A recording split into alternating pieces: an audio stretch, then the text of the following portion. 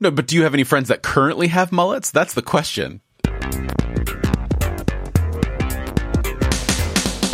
Hello, everyone, and welcome. We are Irenicast. I'm Jeff. It's your boy, Alan. I'm Bonnie. This is Casey. And this is Rajiv.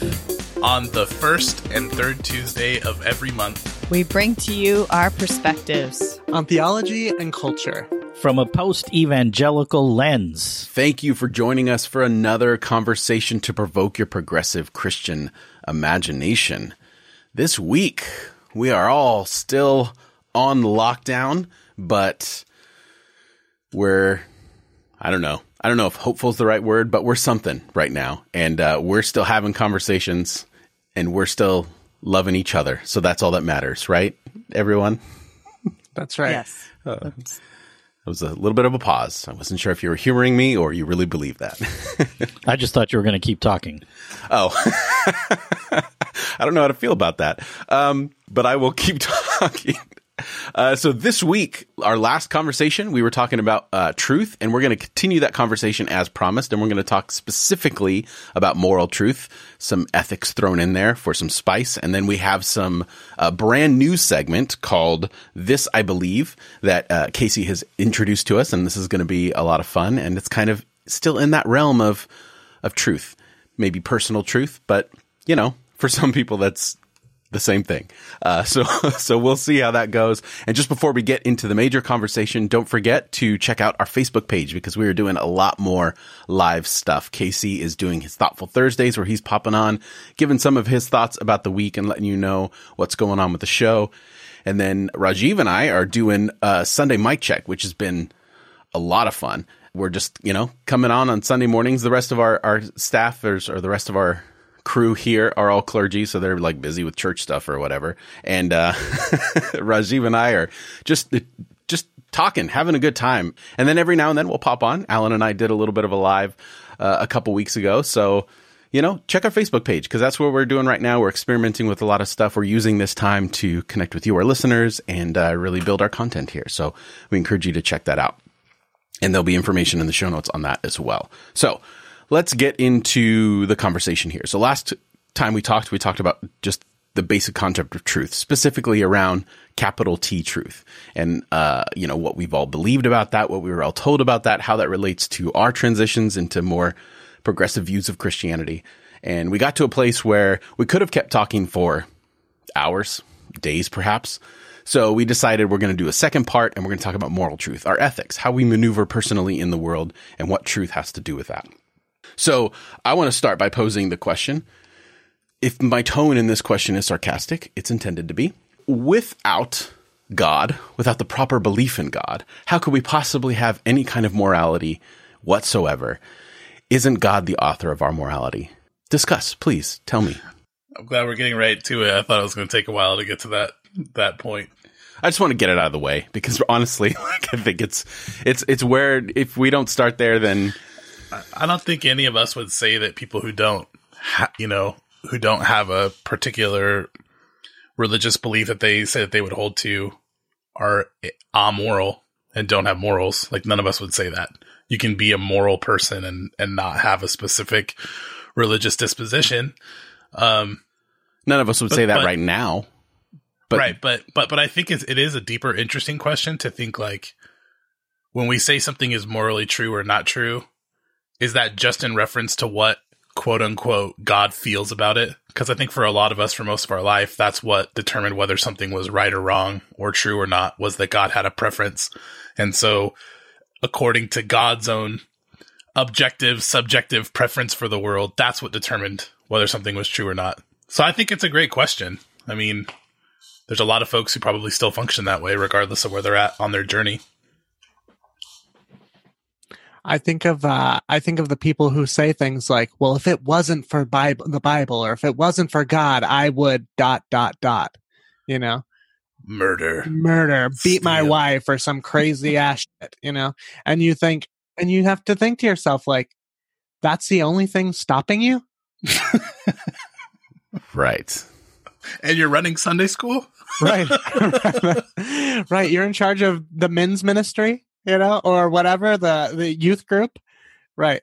But yeah, The thing is, I think there are people where that's true for them. Like, I really do. I think that external force is really important and integral for some folks because maybe the environments of their formation didn't allow for some of that to get constructed.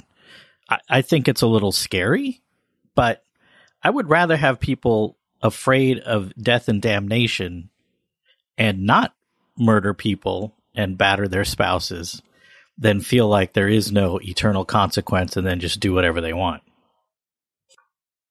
Was it the fact that they believed in that? Okay, you said that. It was a really... can you tell me a little bit more about... You said they didn't have the opportunity to build that. And I'm totally with you. What is the that there?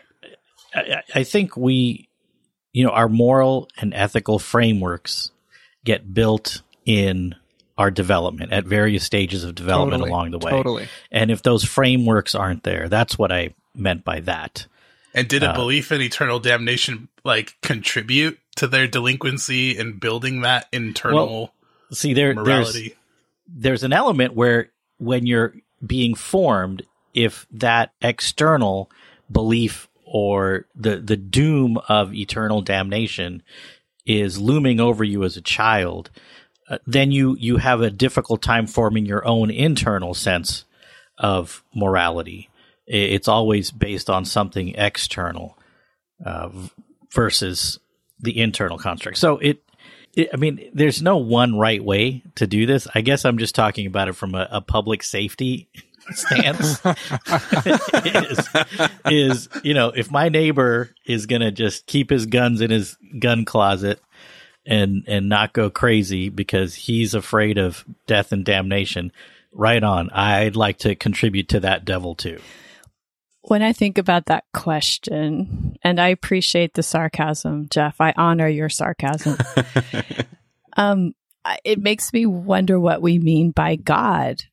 I would say that spirituality is maybe not the only source of moral truth or moral understanding, but it is one of the primary resources for moral truth and moral understanding.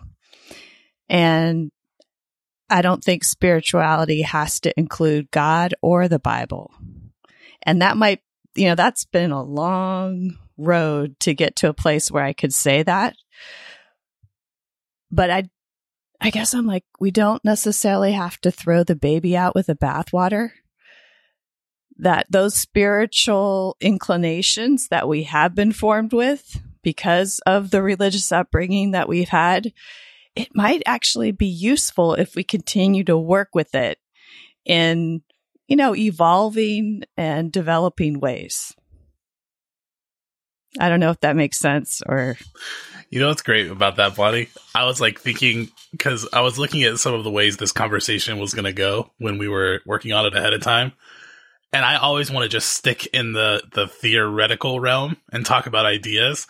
And here you're always pulling into the more practical, well, what does this even have to do with our development or real world stuff? And just thinking through, listening to you talk, I can imagine there are listeners who are really wondering where they're at with all of this, and they have all this spiritual background, and now they maybe don't believe in the same kind of God they grew up with, or don't hold to some of those things, and they're wondering how those two relate. When listening to you talk, I think you're right.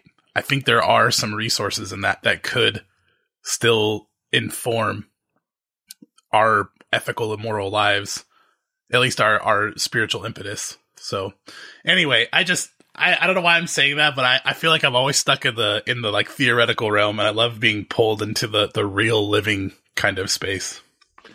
And I mean, really, do we want to get all of our morals from the Bible? I mean, where do we start? Do we stone our children or offer them up as sacrifices? There's all sorts of awful things in scripture that if we were using as our moral compass would be pretty concerning. And I think so even discernment, how do we discern what we pull from these texts? We have to have good discernment to navigate what we want to hold on to as truth. right? And it's my feeling that that was the point in the first place of collecting religious texts like this. Because to say that the Bible teaches something assumes that it's one monolithic thing when it's not. And it's supposed to create this discerning sort of process. Right. And I think that that's the silly thing about this question for me now, is that there is one source for morality, because I think that that's antithetical to good morality. Because if you have the one source, then as long as you can justify your actions with that one source, then really anything becomes possible. And you can enact any kind of internal ugliness on people and have it totally justified in a way that is extremely problematic. And, you know, we're seeing it right now. Like I made the mistake of like looking at some news clips this morning about this whole pandemic thing. And I think that, you know, we're living under leadership that is emblematic of this in some ways, and their followers and all that kind of stuff. And I just think the reason that in the show notes, you know, we have our notes that we do when we have these conversations. The reason I wanted to start with this question is because honestly, I wanted to get past it, because I think it stifles these conversations, because then we're going to start talking about, you know, Hitler and all that kind of stuff. And I don't want to get into those same debates around, you know, moral truth or ethics, because I think that there's much more to explore, and there's much more to be excited about. And going back to all the things that Bonnie keeps bringing us back to, is that there's more that we can talk about in terms of our connection to one another if we explore beyond that question of who's our source or our authority that's giving us these things, as opposed to letting that connection be fluid and be our authority in terms of how we develop our ethics and our morals. Yeah, I think instead of source, maybe we should say resource. That's like, good. You know, there are many resources, right, for understanding ethics and morals. And we can come to them again and again. And we do come to them again and again as we explore further. But yeah, so maybe this is more conversation about how do we decide what are good resources? What is that discernment process? So yeah, okay. We did it, Jeff. We talked about it. Can we move on? I can't. I'm sorry. I still have. So this is just a question I want to put a pin in for forever. And if anyone can really get a good grasp on this, I'd like to hear from you. There are people who believe that there are moral truths out there that are independent of our feelings, our opinions, our ability to discover them. Like slavery is always wrong. That's what someone would say. And they would say, it doesn't matter what people think or feel. It doesn't matter what the situation is. That in and of itself is wrong. And that's like almost something you can like grasp. It's a morally real truth, kind of like 1 + 1 = 2 or whatever. And then there are people who say that that's not true. Like moral truth is always really developing. It's something that's done in, you know, like I talked about in the previous episode, earnest partners working together to kind of create this meaning and this truth. And I wonder, like where, because if there are moral truths out there, regardless of how I feel, it calls into question the whole like subjective process. But I think that's like, the objective referent or whatever. I think that's the whole thing about Bonnie, I love what you said, source versus resource. Like if we're putting a binary of my morality comes from my feelings and thoughts, because that's where the conversation goes. It doesn't matter what you feel, because that's not the truth.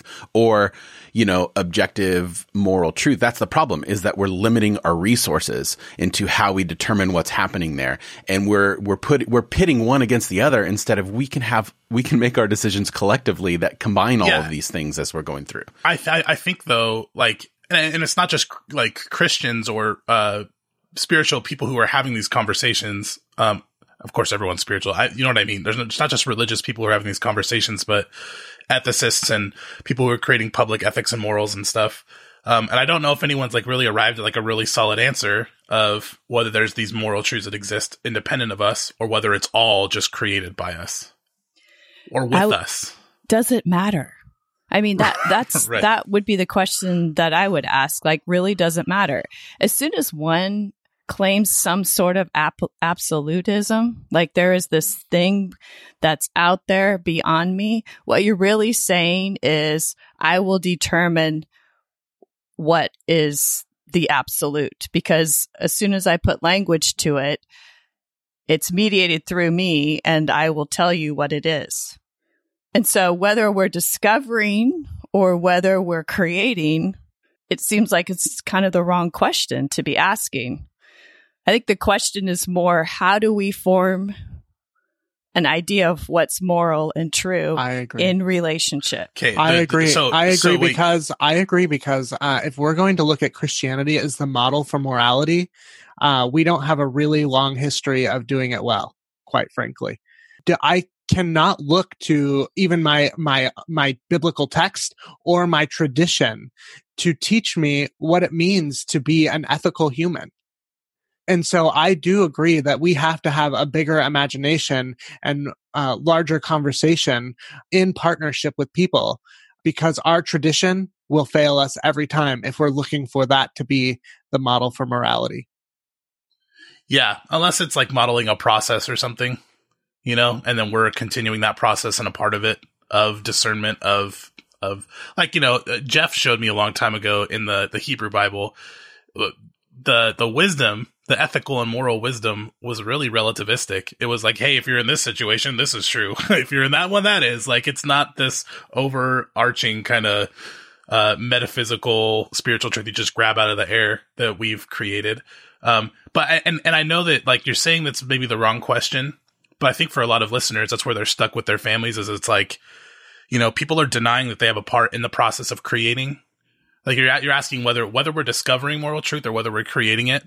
That actually is part of the question, because if we're creating it, we have a responsibility to look internally and to actually think about what we do believe and think. And if we don't have a responsibility and it's just a matter of discovering, we're going to go to these other sources and completely disregard anything that's kind of going on in us, any kind of compass.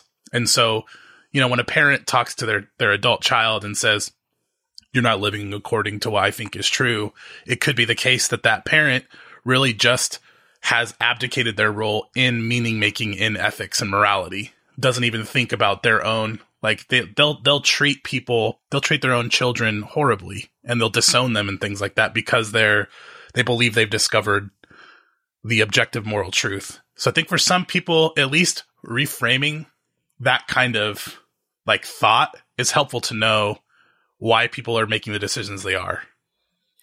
So when we talk about morality, are we, and I think, you know, we've mentioned it a little bit, like in terms of ethics, how do we delineate between those two, morality and ethics? Is one the idea and one the practice? And then if so, how do we then begin to develop that for ourselves? And then how do we encourage and guide someone to develop that in themselves without universalizing it? Yeah, this is such a hard conversation, and it's so important because it ultimately the responsibility lies on us individually and in relationship to do some real work. I find it helpful to have some absolutes as a way to use as a springboard. Like, Alan, you brought up slavery.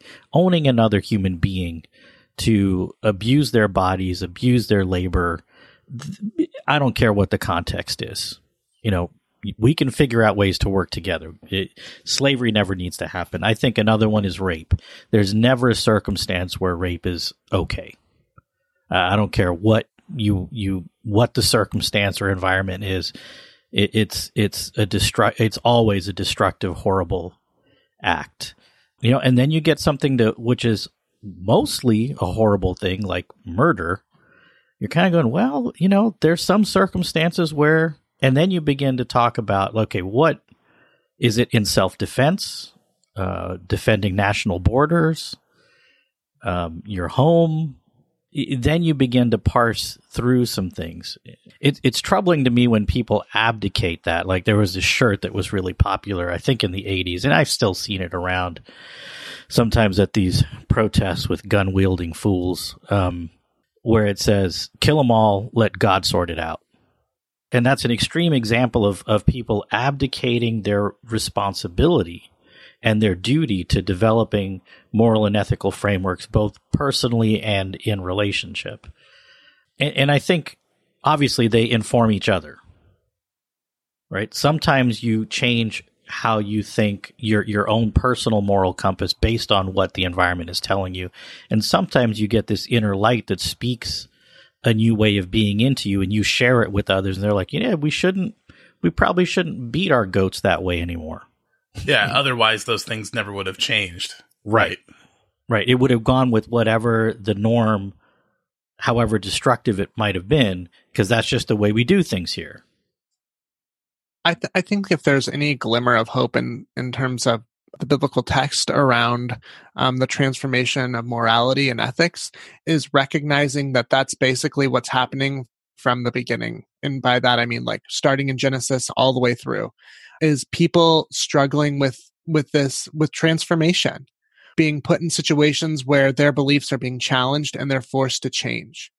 And so if we can understand that we do walk that walk, that we are constantly being forced into situations where we have to ask those bigger questions about what does this mean for me? What does this mean for my community? And what does this mean for the world or whatever, you know? If we can find some, like Bonnie was saying, some navigating questions, like that can help us find some absolutes, Rajiv, right? Like what are the things that can lead me down this path and help me navigate?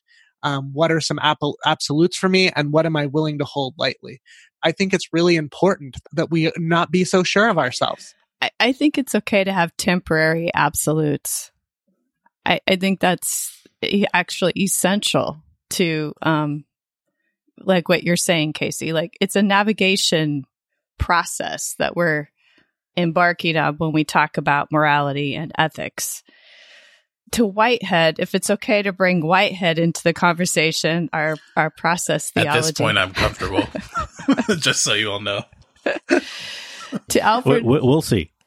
To Alfred North Whitehead, evil. He talks about evil a little bit, and he says it's always mediated through time and space. And you know, Rajiv, you're saying absolute, like slavery and rape are absolutely 100% of the time wrong. What about patriarchy? You know, what about marriage? Or wage slavery. That's an exchange of property to enlarge one's household. That's what that institution is based on, where bodies are owned for particular purposes. So, you know, even saying the word slavery has to be qualified. Yeah, that's what I was thinking actually when Rajiv was talking, was we still consume people's bodies in a variety of ways. Of course, I'm totally against slavery and think it should never happen. And yet there are subtle ways in which, in our own context, people's bodies and lives are still owned. Mm-hmm. Yeah. I mean, what about contracts and NDAs? And I mean, that's right. Yeah. Credit cards. Yeah. Well, yeah. I mean, but and when I talked about slavery as an absolute, I'm talking about the uniquely American form of chattel slavery. I'm not talking about the Roman Empire's form of slavery, because you could end up actually being a senator. So it's the term slavery is very broad, but the American evil of chattel slavery is a particular and unique, horrendous evil that I would say is wrong in any circumstance and at any time. And then it, you know, like you're talking about, it gets gray. And I have such conflicted feelings, because I know communities, some, not that I have personal relatives in, but similar communities where a multinational corporation comes in, builds a factory, and people, instead of working 12 hours a day in really tough outdoor circumstances, they move indoors and they're stitching together sneakers. And I'm not talking about child labor. I'm talking about adults. And now there's roads, there's sanitation, people have bicycles, you know, which they never had before, or scooters or motorcycles. And to our standards of labor, it's 12 hours a day. What? That's 6 days a week. That's insane. But it's been a shift for them. So it's such a complicated thing. So, I mean, there's some give and take and there's contrast, like what Bonnie was talking about. There's temporary absolutes. You know what's funny? Like even getting to determine what is right, quote unquote, right, and how long a workday should be is such a complicated question that it almost seems to like dodge the harder questions that Jeff was bringing up, the more like real personal stuff that we're all working on at the moment.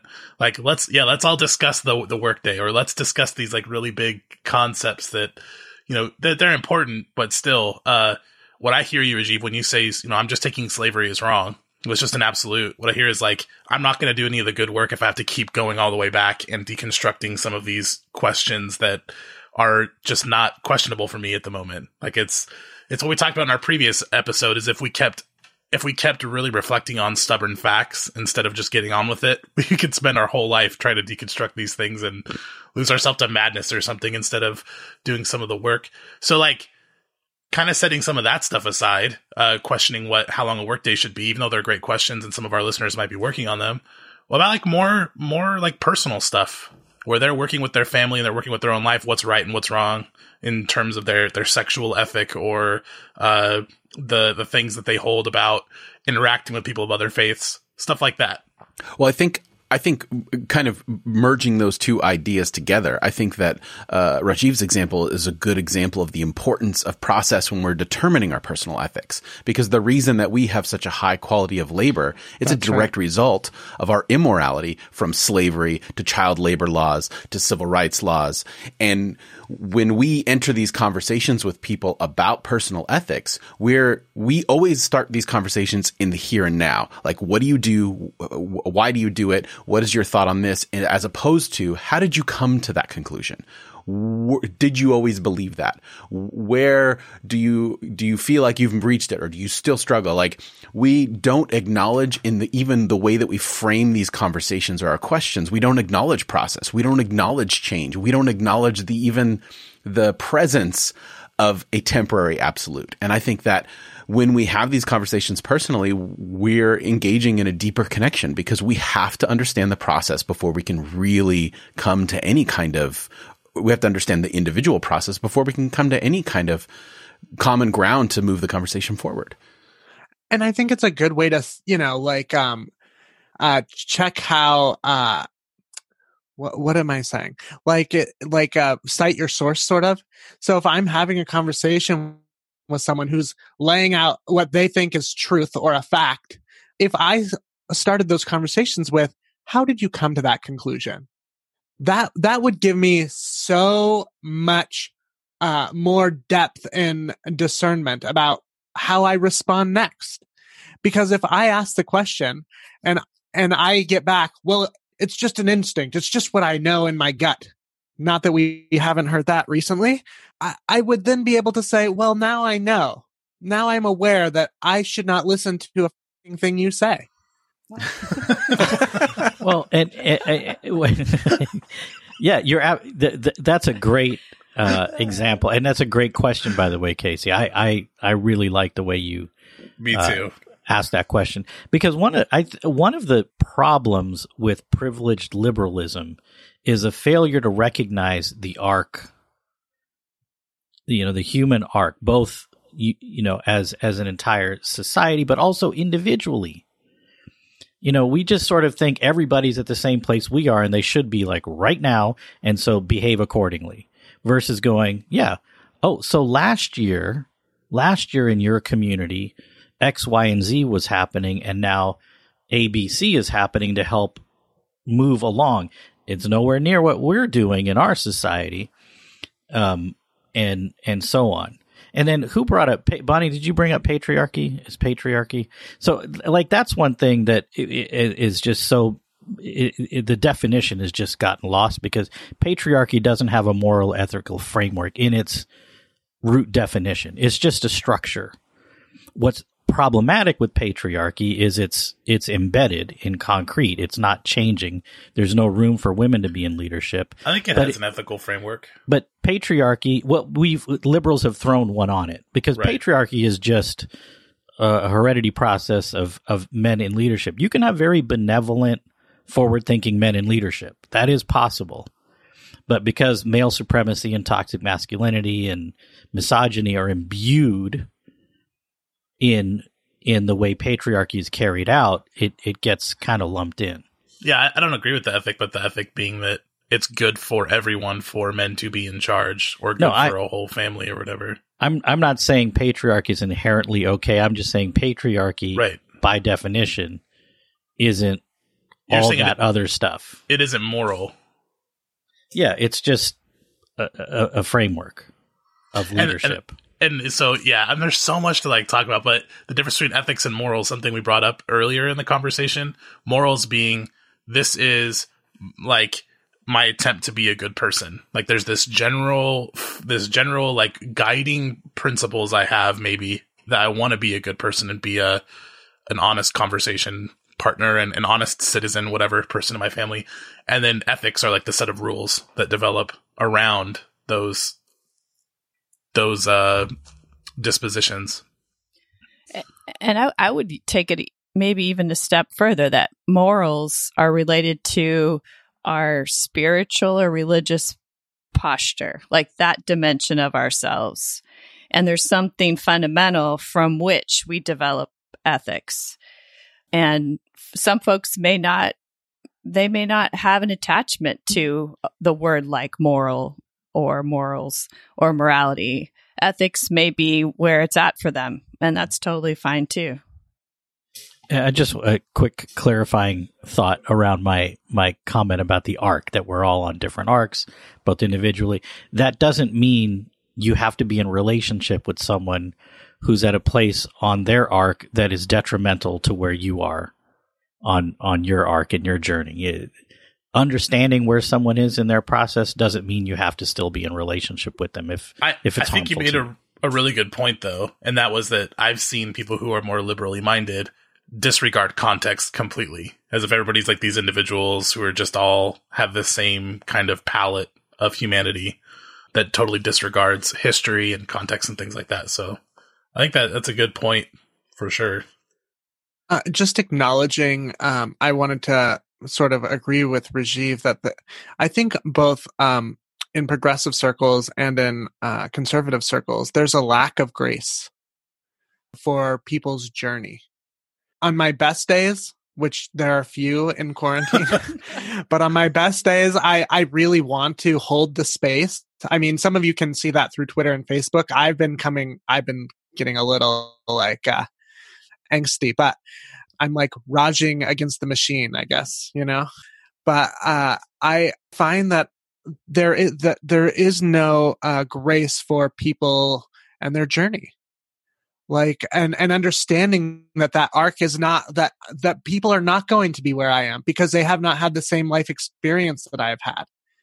I tell people sometimes, like, you're only a hobbit until you're not.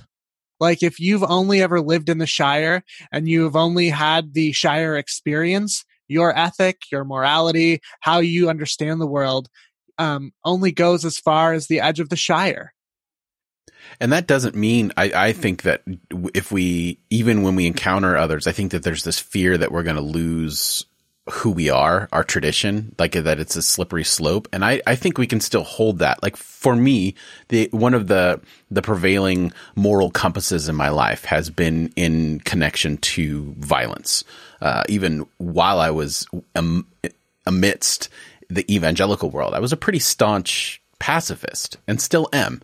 That hasn't changed. Like, I do not believe violence is the answer. And then it's only recently that I'm able to understand and hold space for someone that disagrees with me in that, but also still be that. For instance, I recognize the privilege in being a pacifist because my personal life has never been dictated by violence. Never. I've never been a victim of violence. I've never perpetrated violence on anyone. For me, my pacifism is a 100% philosophical choice. But as I begin listening to the stories of people of color who have been brutalized by the police, whose lives are marked by violence, then I cannot, in good moral conscience, push my pacifism on them, saying violence is never the answer, because I don't understand those circumstances. And all I can say is I still think nonviolence is the way, but I also recognize that my experience is limited And I may not always believe that, but I do right now. I think the reason Facebook, Casey, gets so messy, like you mentioned that in your talking about how Facebook can be a space to hold space. Sometimes it's like hard to do that. I think the reason is individually we can hold compassionate space for everyone in their journey. Like if you visited someone even who's in prison who committed, I don't know, multiple murders or something, and you're just having a 30-minute conversation and visitation with them, you can listen. You're not going to have to disagree with anything they're saying. You're just there for them, available as a human being.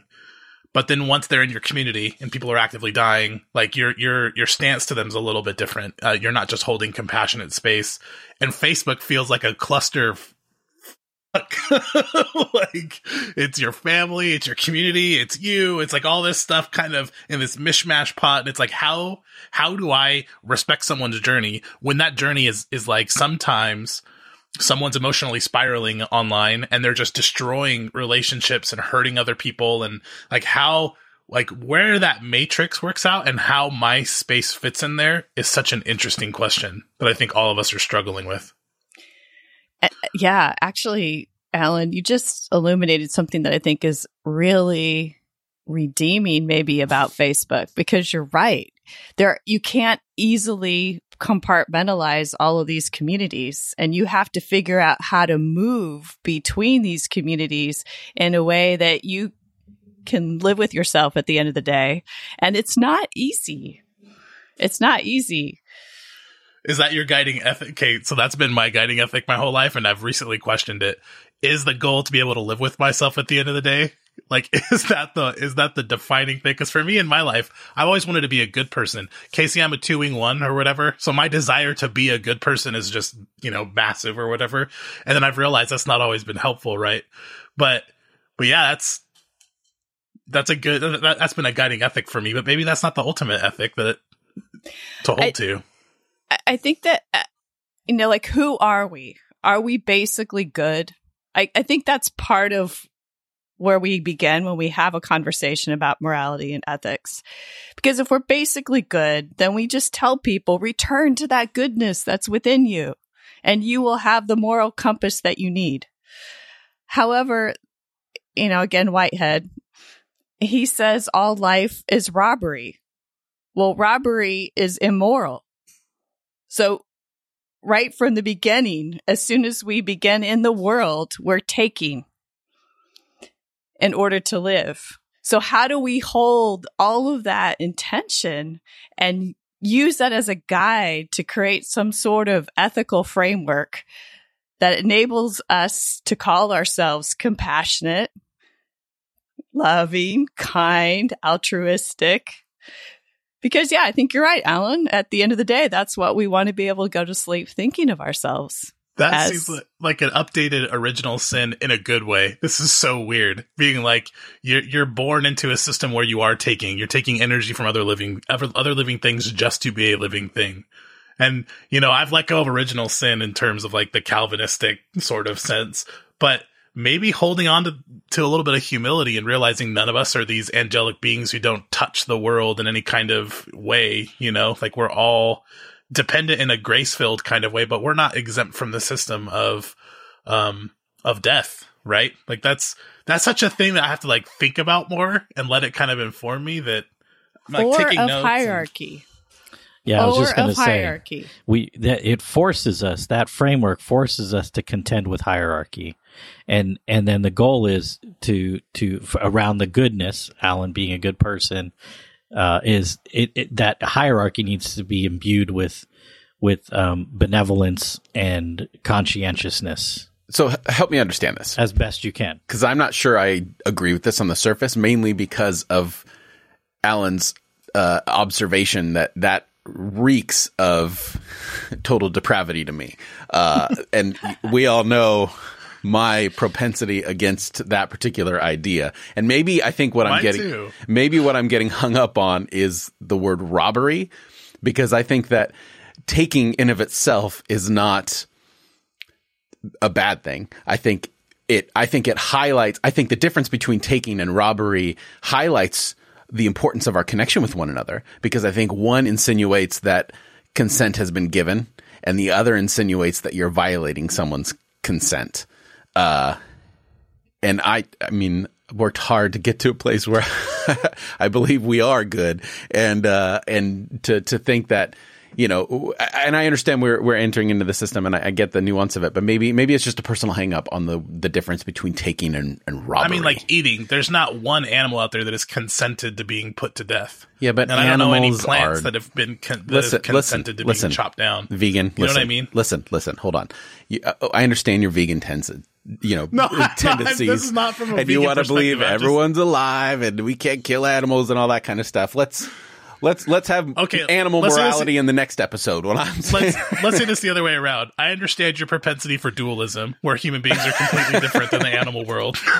But like the fact that like you're born and you take energy from other things that need energy too, right? Like that, there's that sense because they're absorbing energy from the universe.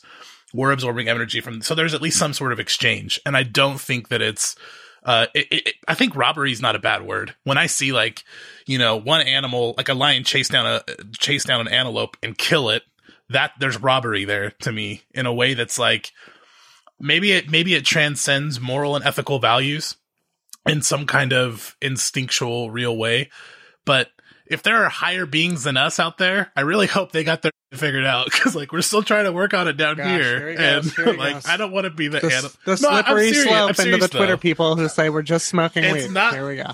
This is not this is it's totally prescient. I mean, that Twitter comment really got to you, huh?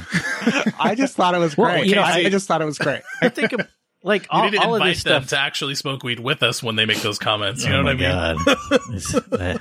I will. Yeah. Anyway, conversation for another time. There's so many layers to all this, and it's really incredible. Like in our neighborhood, like many neighborhoods in California, you get the corner strawberry stands that pop up right around this time of year, and there's this kind of like, oh, these poor folks who are selling the strawberries and picking those strawberries. Their labor is being exploited, et cetera, and so on.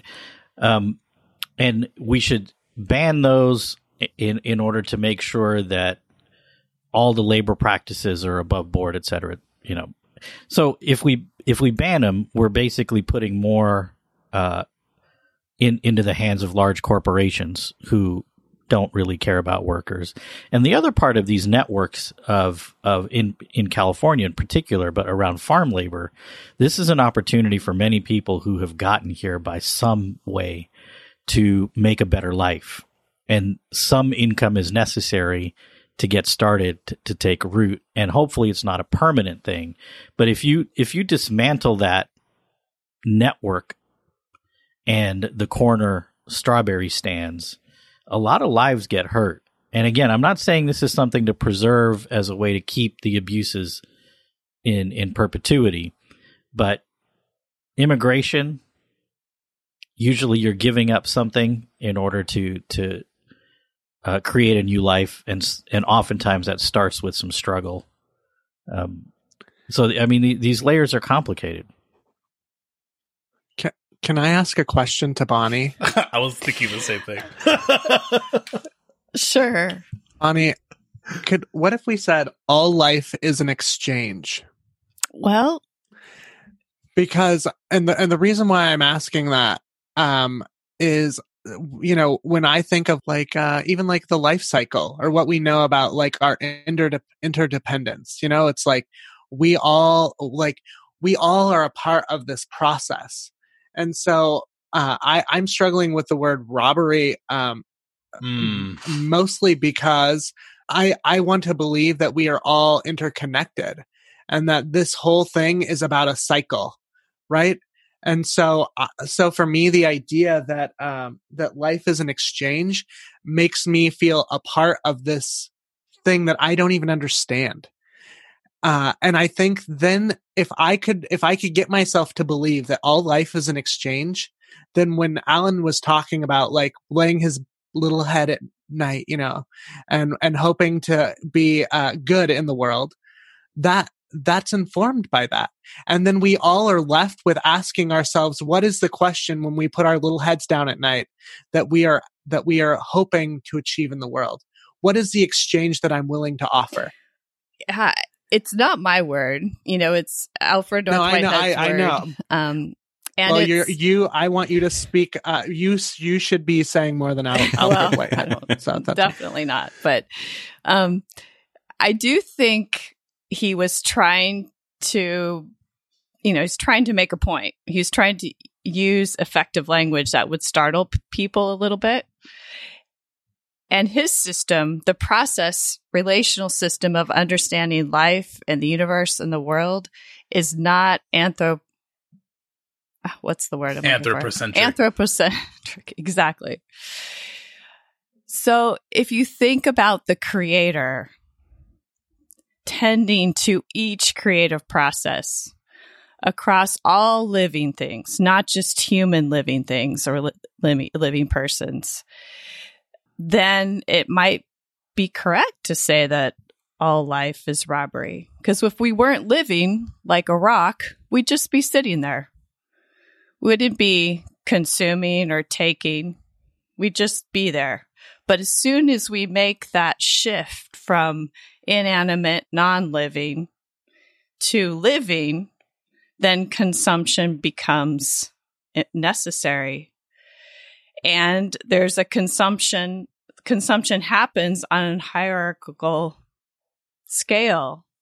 And this is part of that deconstruction, the process of evolving from one faith tradition or one way of seeing the relationship between God and humans to another way of seeing the relationship between God and humans.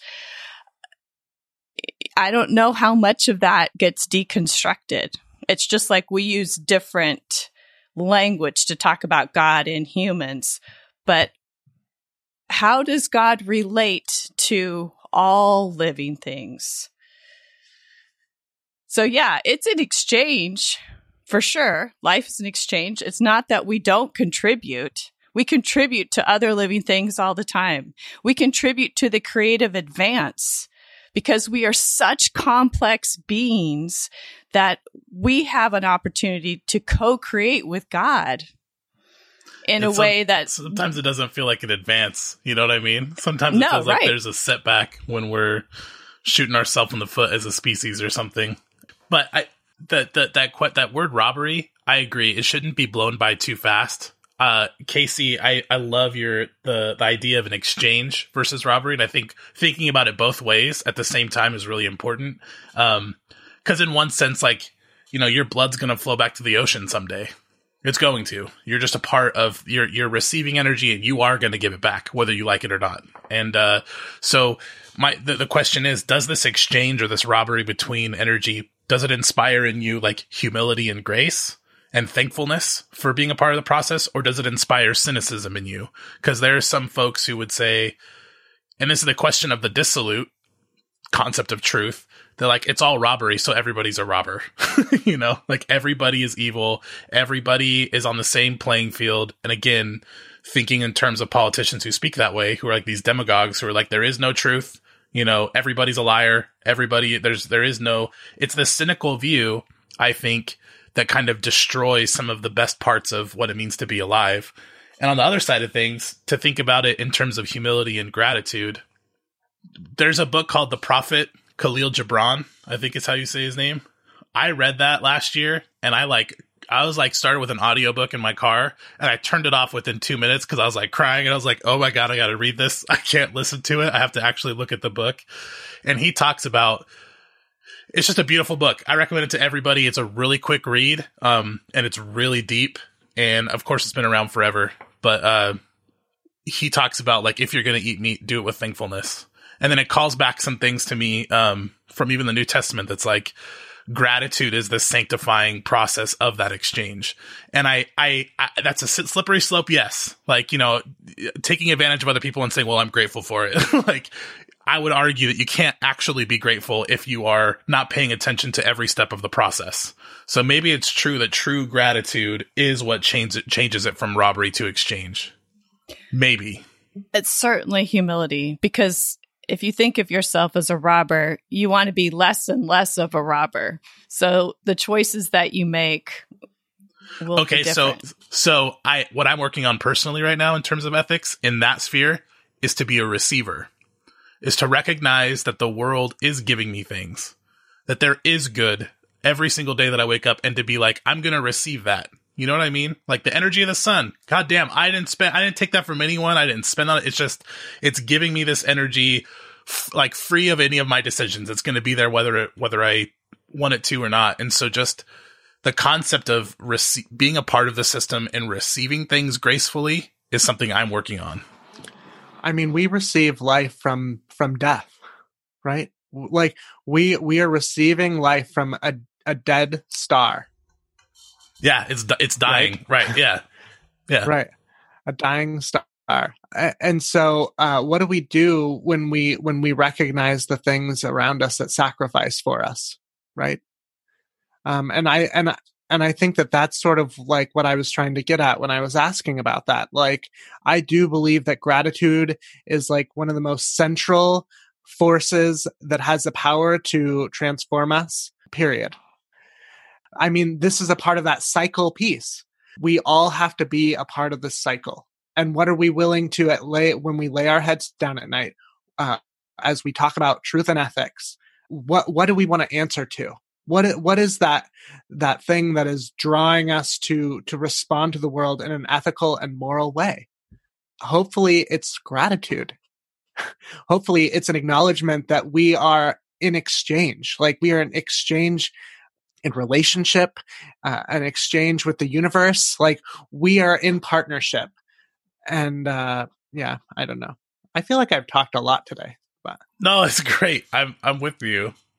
Well, let's wrap this particular conversation. I know we usually end with like final thoughts and all that kind of stuff, but I feel like despite our best efforts, we got into a lot of philosophical out there, and I think now we're starting to bring it back to what does this look like? I'm trying. Okay, that's it. That's great. I think that's the one to end on. But so I'm going to ditto that in advance of what Casey. I'm trying. But what does it look like in the way that we maneuver? Whether you want to share a personal anecdote for how it's looked like with one particular snapshot of your own life, or ways in which you think we can look at our ethics and morality or personal truth or whatever, and develop that and move forward in that and hold it loosely or tightly or whatever. There's all kinds of questions, but where are you with all of that in this conversation? Well, let me try here. I'm going to use a concrete example because I think we'll get some ethereal and mystical answers later. But don't look at me when you say that.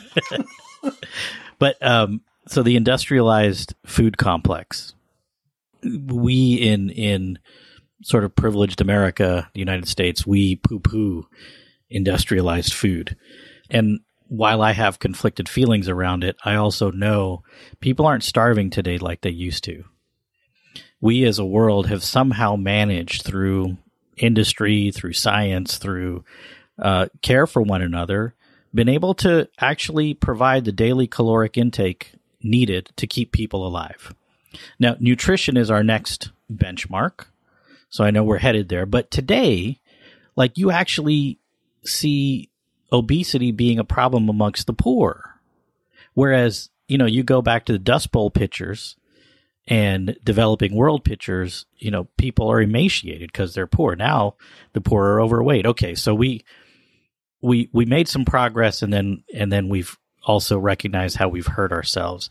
But then the next benchmark is nutrition, wellness, balance, which is a combination of what we produce as a society, how we're educated about it, and then ultimately it comes down to personal choice and what's available to you. We can't all shop at Whole Foods because paychecks only go so far, but what's available. So in that sense, morality, ethics, a lot of it, I would say the vast majority is contextual.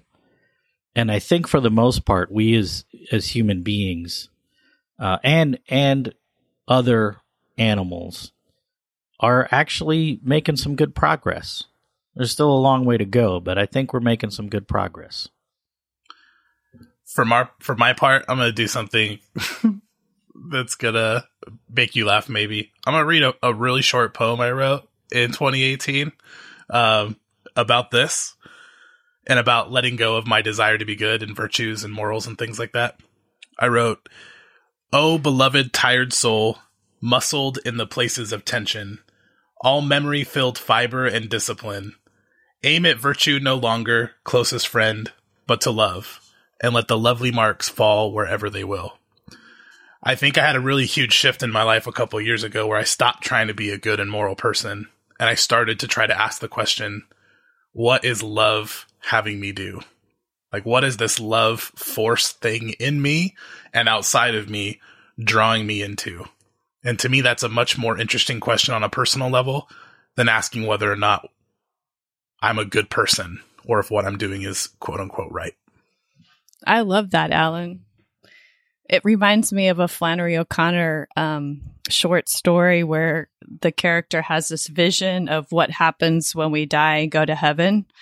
And as the saints begin getting closer and closer to heaven, all their virtues disappear and they're like singing and dancing and smoking and swearing and all this stuff before they're ready to actually enter those gates into heaven. So I'm going to read that short story. Yeah, so if we I put have it in the show notes or something, that'd be great. Yeah. I think I have learned to let go of the idea of good and bad and instead ask myself, what is evolving me towards more love and what is devolving in relationship with everyone else's process? It makes for a much more difficult conversation with myself than I've ever had before. But there's also something freeing in letting go of the ideas of the binary between good and bad. Are humans good or evil? I don't know. This is not my second favorite episode. If you think you know something, ask someone their opinion. If you make assumptions about who people are, if you have judgments about what they do, ask them why they do those things or why they think that. And allow yourself, your heart, and your mind to be open to receive whatever it is that they have to offer you. Jose and I love hosting. My partner and I love hosting. And my hope is that anytime you are in relationship with another person, that you can host conversations, right? Set the space so that you are able to receive and to give, that what you receive will often be more than what you have to offer. I think the most helpful framework for me in my evolving personal ethic is transition. Knowing what goes to the next place, knowing what stays, and knowing what evolves. And taking into account the context, right? Like I always have an opinion on how the way things should be in physical transformation. Like if I'm going from one job to the other or moving from one house to another, I have an opinion that this is the workflow. And it's usually based and informed by my past experience. But there's sometimes the layout won't allow it. Sometimes the structure won't allow it. So I have to be willing to give that up and understand that I'm in a new context. And I think that when I'm really evaluating my ethics in the world, I have to understand that there are certain places and rooms and spaces where maybe what I think doesn't work, and be fine with that. And yeah, I mean, that's all. I think that's all I can really do. I mean, that's just an elaborate way of saying I'm trying. So Casey, I'm going to get a shirt that says that I'm trying. So Let us know what you think. To add your voice to this particular conversation, you can comment in the show notes at irenicast.com/166. And there in the show notes, you'll also find all the relevant links and a complete list of all the other ways to like, follow, and contact the show. That's irenicast.com/166. And if you'd like to suggest a possible future episode topic, you can email us, and you can also email us at podcast@irenicast.com, or send us your audio feedback. We still want to make sure we incorporate your voice into this, into the show. So you can do that again at podcast@irenicast.com. On the other side of the music, we're going to be playing a brand new segment called This I Believe, and all ethics and morality will be thrown out the window, and the Ireniverse will decide what is truth going forward. I don't even know what I'm saying. All right, so let's go.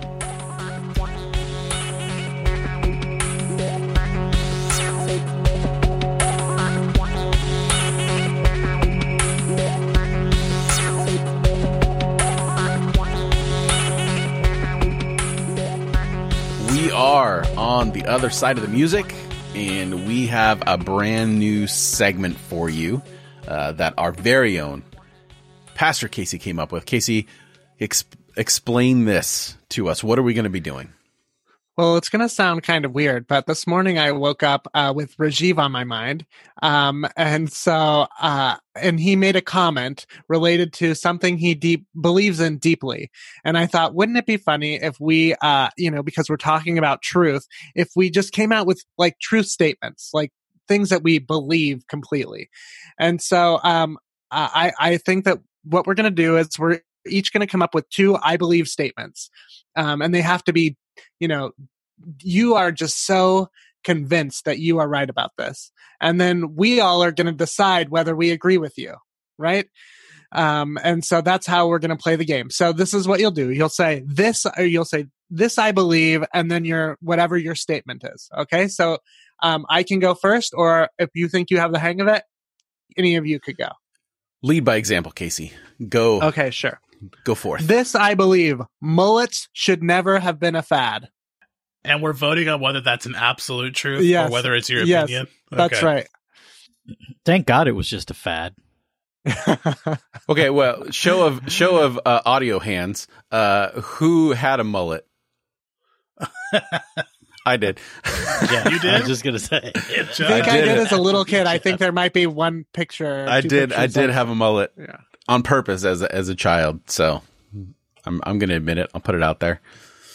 Okay, so we're going to vote on whether it's absolute truth or not. Yes. Well, let's Okay, discuss, go ahead. because I'm curious. So there are many forms of the mullet. For someone who's balding on top, they're just growing out their hair. It looks, the skullet, right?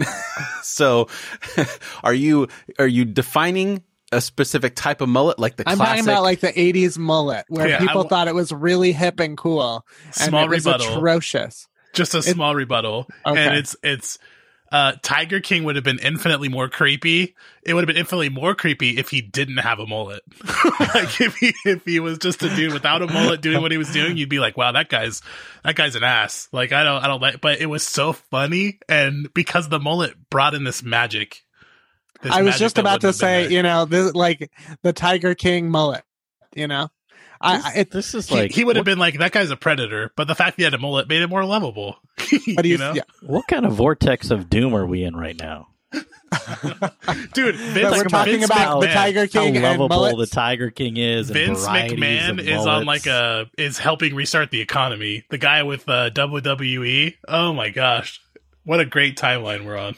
No, he's on a committee. He's not going to be helping restart any economy. He's a committee to restart the economy, or whatever is what it's called.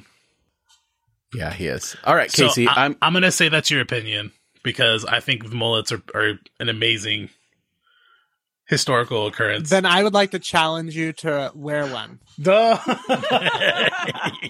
Yes, If they I are, second if they that. are so, I so second that. important. I think we Photoshop. Jeff, this is a request. I'd like to Photoshop Alan's face on the Tiger King mullet. I second. on it right now. And then underneath that, put, I'm never going to financially recover from this. Best line of the whole series. All right, Casey. Okay, who's next? Who else has something to? I'm gonna have to agree in part. So I think that the mullet should have never been. I can't get on board with. Should never be again. 100% agree, because I do appreciate the gloriousness of the 80s mullet. Like I like to revel in the fact that that was a thing, but I don't want to see it again. You know, it's like dinosaurs. I love dinosaurs. I'm totally like enamored by the idea of it, and I want to see it fictional, but I don't want to see it in real life again. I'd like my life to continue as normal. So dominance of the primates. That's my caveat. Correct me if I'm wrong, but wasn't Jurassic Park created in the 80s? 90s. Okay, never mind. I thought Jeff was just trying to relive his childhood. You know, dinosaurs and mullets. No. So you're not picking truth or opinion, Jeff. You're just if I'm taking you literally, Staying Casey, true to character. then I'm going. And I think Jeff just revealed the title of his autobiography, Dinosaurs and Mullets. An Odyssey. He's like, I'm not going to say it's opinion. I'm not going to say it's a truth. Now I might, Somewhere in the middle.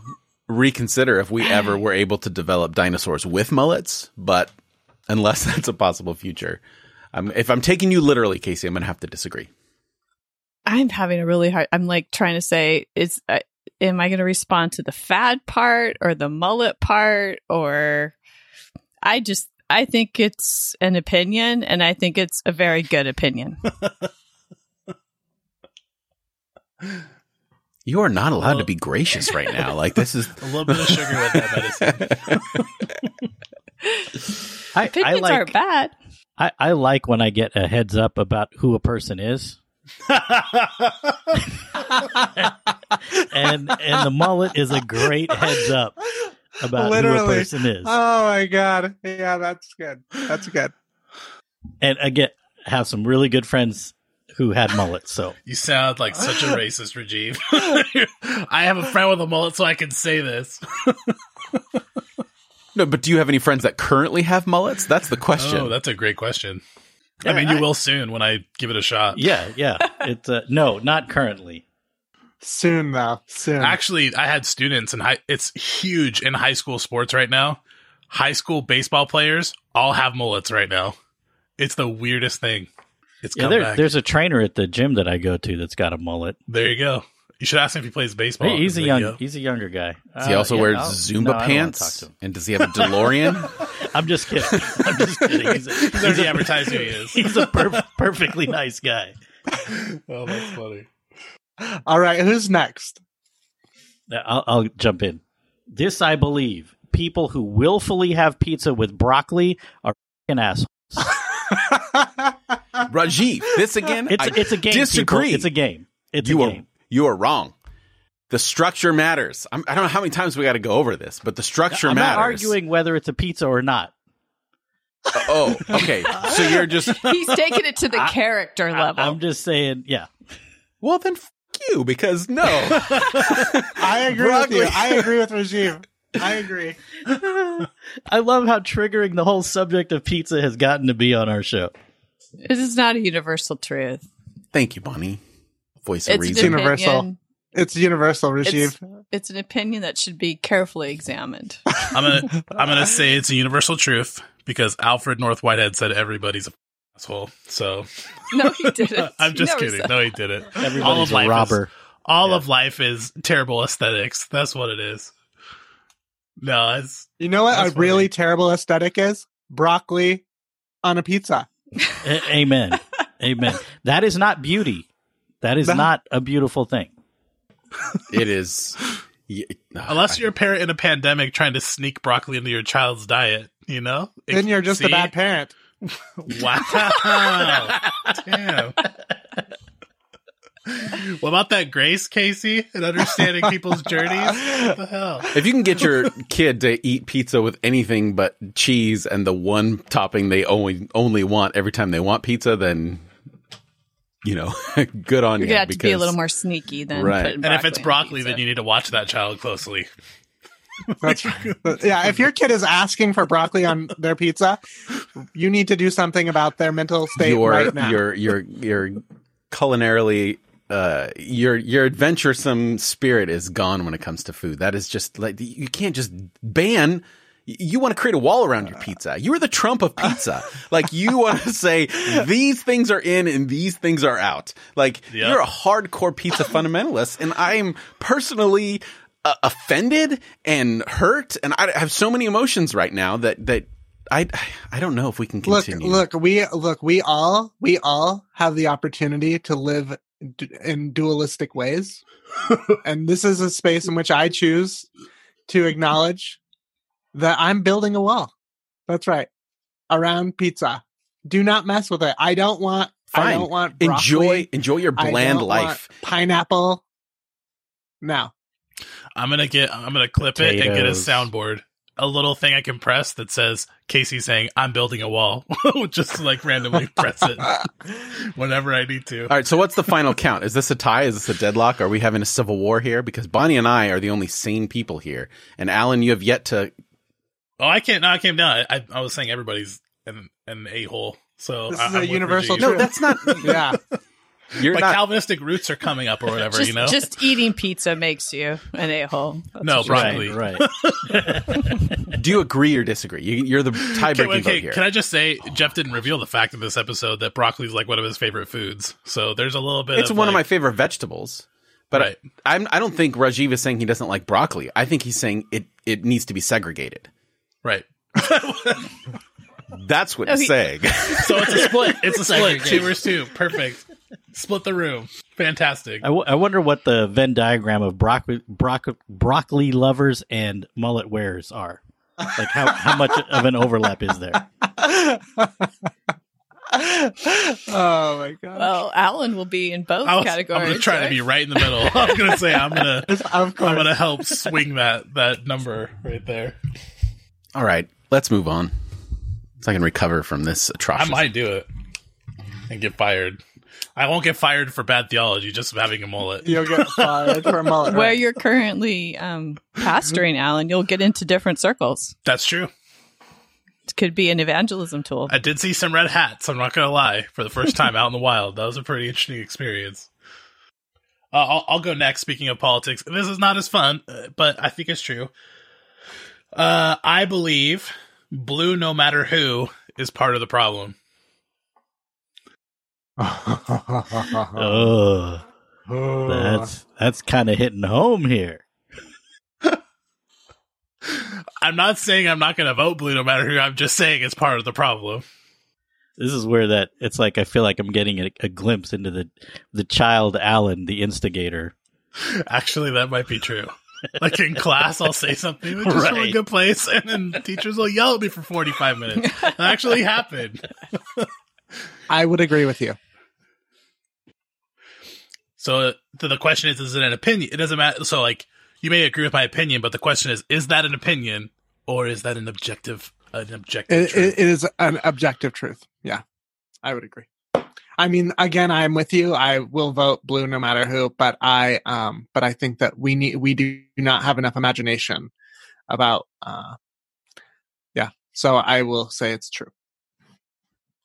You all look so uncomfortable. I'm looking at all your faces. You're just like, you're looking around. You're like, I would say it's a contextual necessity.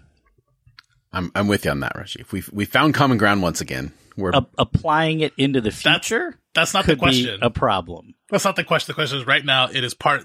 My statement is that blue, no matter who, is part of the problem, and it is part of the problem and the solution. Right. So you would agree. I just want to hear it. I agree. I just want to add a few more words. It's a to your qualified statement. agreement, right? Yeah. That's how I felt too, Bonnie. But I was playing the game as the rules required. Since I do not fully agree, then I disagree. I do not think that is just. You don't think it's part of the problem objectively? It's which problem are we talking but about? I do generally, but I can't. Like Rajiv said, I think it's a contextual thing. Like right now, I think that it's a necessity. Like I just because yeah. But the problem is we always say that. Right. We'll That's never the move beyond our problem. tribalism. Okay, I the guarantee problem you is 4 years from now, we 4 years from And then, the yes. problem is that I didn't agree with it then, and I probably won't disagree with it in the future. But right now, I agree with it. That's what I'm saying. Is that to say that there's never a time where it's not the solution? I can't honestly say that because I feel like that's honestly the solution right now. Yeah, tribalism gets you somewhere sometimes, right? Like that's the point. And if there's a huge danger, maybe it's useful. I am to Alan's statement as Rajiv is to pizza right now.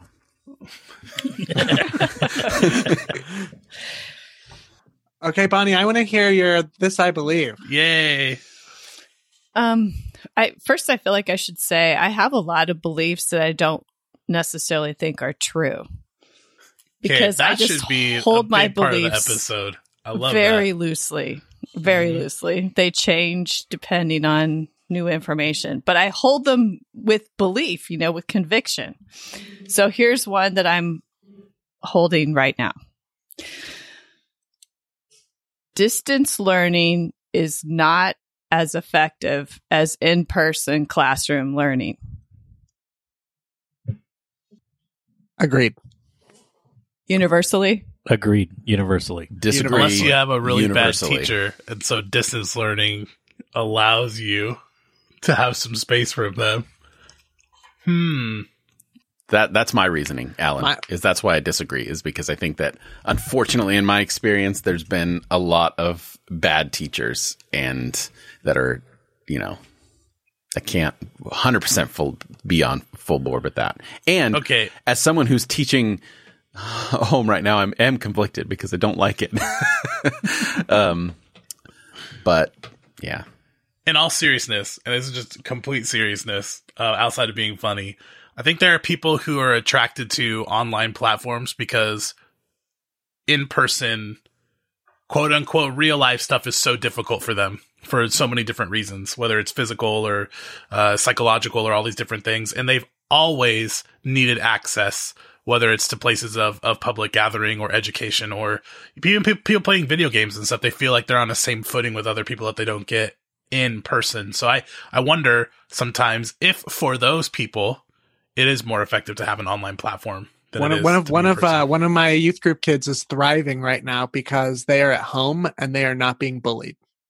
They are learning more than they've ever learned. So yeah, there is some. But I think part of the difficulty is we've confined our imaginations to think of in-person real-life teaching as the sort of industrial model of school, and that's not always the models. Sometimes it's one-on-one. Let's talk more groups. about education, man. That's Stop great. trying to turn everything into a freaking serious conversation. It's awesome. No, Leave it alone. Fantastic. Write it down and Is be it part of quiet. the problem? Okay, Or Alan's that kid on the bus, man. Rajiv just converted me. I believe Bonnie's thing is true because it's a failure of imagination for the in-person meetings that we actually have. That's okay. I'm with you. Schooling, the way it's happening in the United States right now, is not education. And it's not because of teachers. It's because the circumstances that they're put in is really, really difficult. And especially right now during the pandemic, a huge shout out to teachers, because I can't even imagine what it must be like to try to navigate this this distance learning. I'm with you on that one. Feels weird to have converted somebody. I'm with you on that second statement. I'm there on that one. Jeff, what's your statement? All right, so I'm debating. I came up with several statements, and I don't know how. What's the word? Why am I missing How to the choose word? just one. No, I don't know how to not be. What's the word where you distance someone like you? Offensive. Build a wall. Being a dick. Thank you for all those colorful antonyms for what I was thinking about. I just don't know how much distance I should put myself between you all and the listenership as a whole. So I know there's some here. So I'm going to go with one of my tried and true beliefs that is the wording of which was given to me by Kenji Lopez Alt of Serious Eats, one of my food cooking gurus. And he says, which I believe, what is this? This I believe is that triangles taste better. Oh, I'm with you on that, Jeff. Holy shit. Yeah, I'm with you on that. I agree. I actually agree with you That too. extra, like, What the corner heck? texture. Yeah, it does something. Think of all the wonderful food that is shaped in triangles. Pie, That's right, that's pizza. right. Have you read Flatlands? No. That's another book that should go on there. It's all about, it's an analogy to geographical shapes and dimensions, and triangles are a key character in that book. So that's my statement. Triangles taste better. So Even- you walk into an architectural space that uses triangles, and you're like, something good about this place. Yeah, Alan, that's what I mean. even I now, agree. hear me out. Even hear me out. I Like, think I agree. That's the weirdest. I did not expect to. That's I just so had a bag of Doritos yesterday, so it's That's right. definitely like I bought confirmed. some yesterday sitting in my cupbodd. next time, do this. I challenge you to do this. Is the next time you make a sandwich, instead of cutting in half, cut it in triangles. It, for some reason, it tastes better. There's something about that shape that makes your taste buds dance with joy. I'm not gonna try it. Never mind. No, Yes. no. I think it good. goes back to nurturing as an infant. Personally, you know what I mean. Why? Because my mom had pointy nipples. Like, why would what about an infant in triangles would be? I'm thinking of the early human psychology of feeding. Like that's a thing. No, because a close second shape. No. Yeah, You should No. just stop now. yeah. Yep. No, I think it's actually true, and I'm going to look up some psychological research on this. And I'm going to show you that my. Are we ready for the next this I believe? I think. Are we going to go another round? We're Jeff, I could offer one more this I believe, and then we could be done. okay. Let's do that. Yeah. Sure. This I believe. Reality TV stars should not be taken seriously.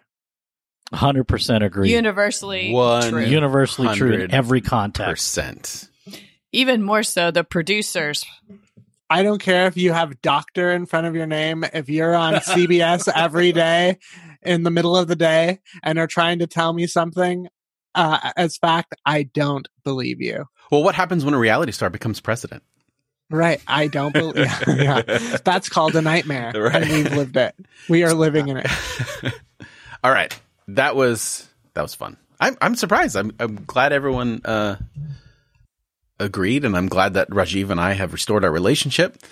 It's it was a good episode, everyone. We've done it. Yeah. Last thing for me to say is just what we were saying off air is that, like, every time we've been recording lately, I feel like I have so much more to think about and delve into. I'm just super grateful and appreciative of even being here, and definitely makes me a better, moral, ethical, whatever you want to say, person to have conversations with you all, or more interesting person. How about that?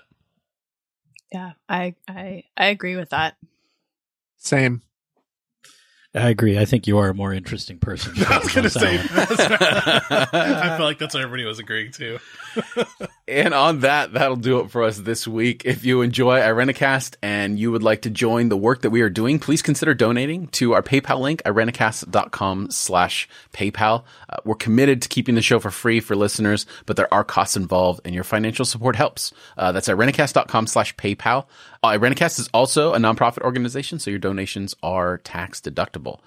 And speaking of PayPal and our donors this week, we want to thank Lauren Moore for donating. We really appreciate your donation, and we thank you so much for listening. For information on other ways to partner with the show, you can go to irenicast.com/support, and there are some other ways that you can support, including our merch and our Amazon affiliate link. You can also support the show by simply making sure you've subscribed to the show on whatever platform you listen to, and if it allows it, leave a rating and or review. We always appreciate hearing from you. So for this week, I'm Jeff. It's your boy, Alan. I'm Bonnie. I'm Casey. This is Rajiv. Thanks for joining the conversation.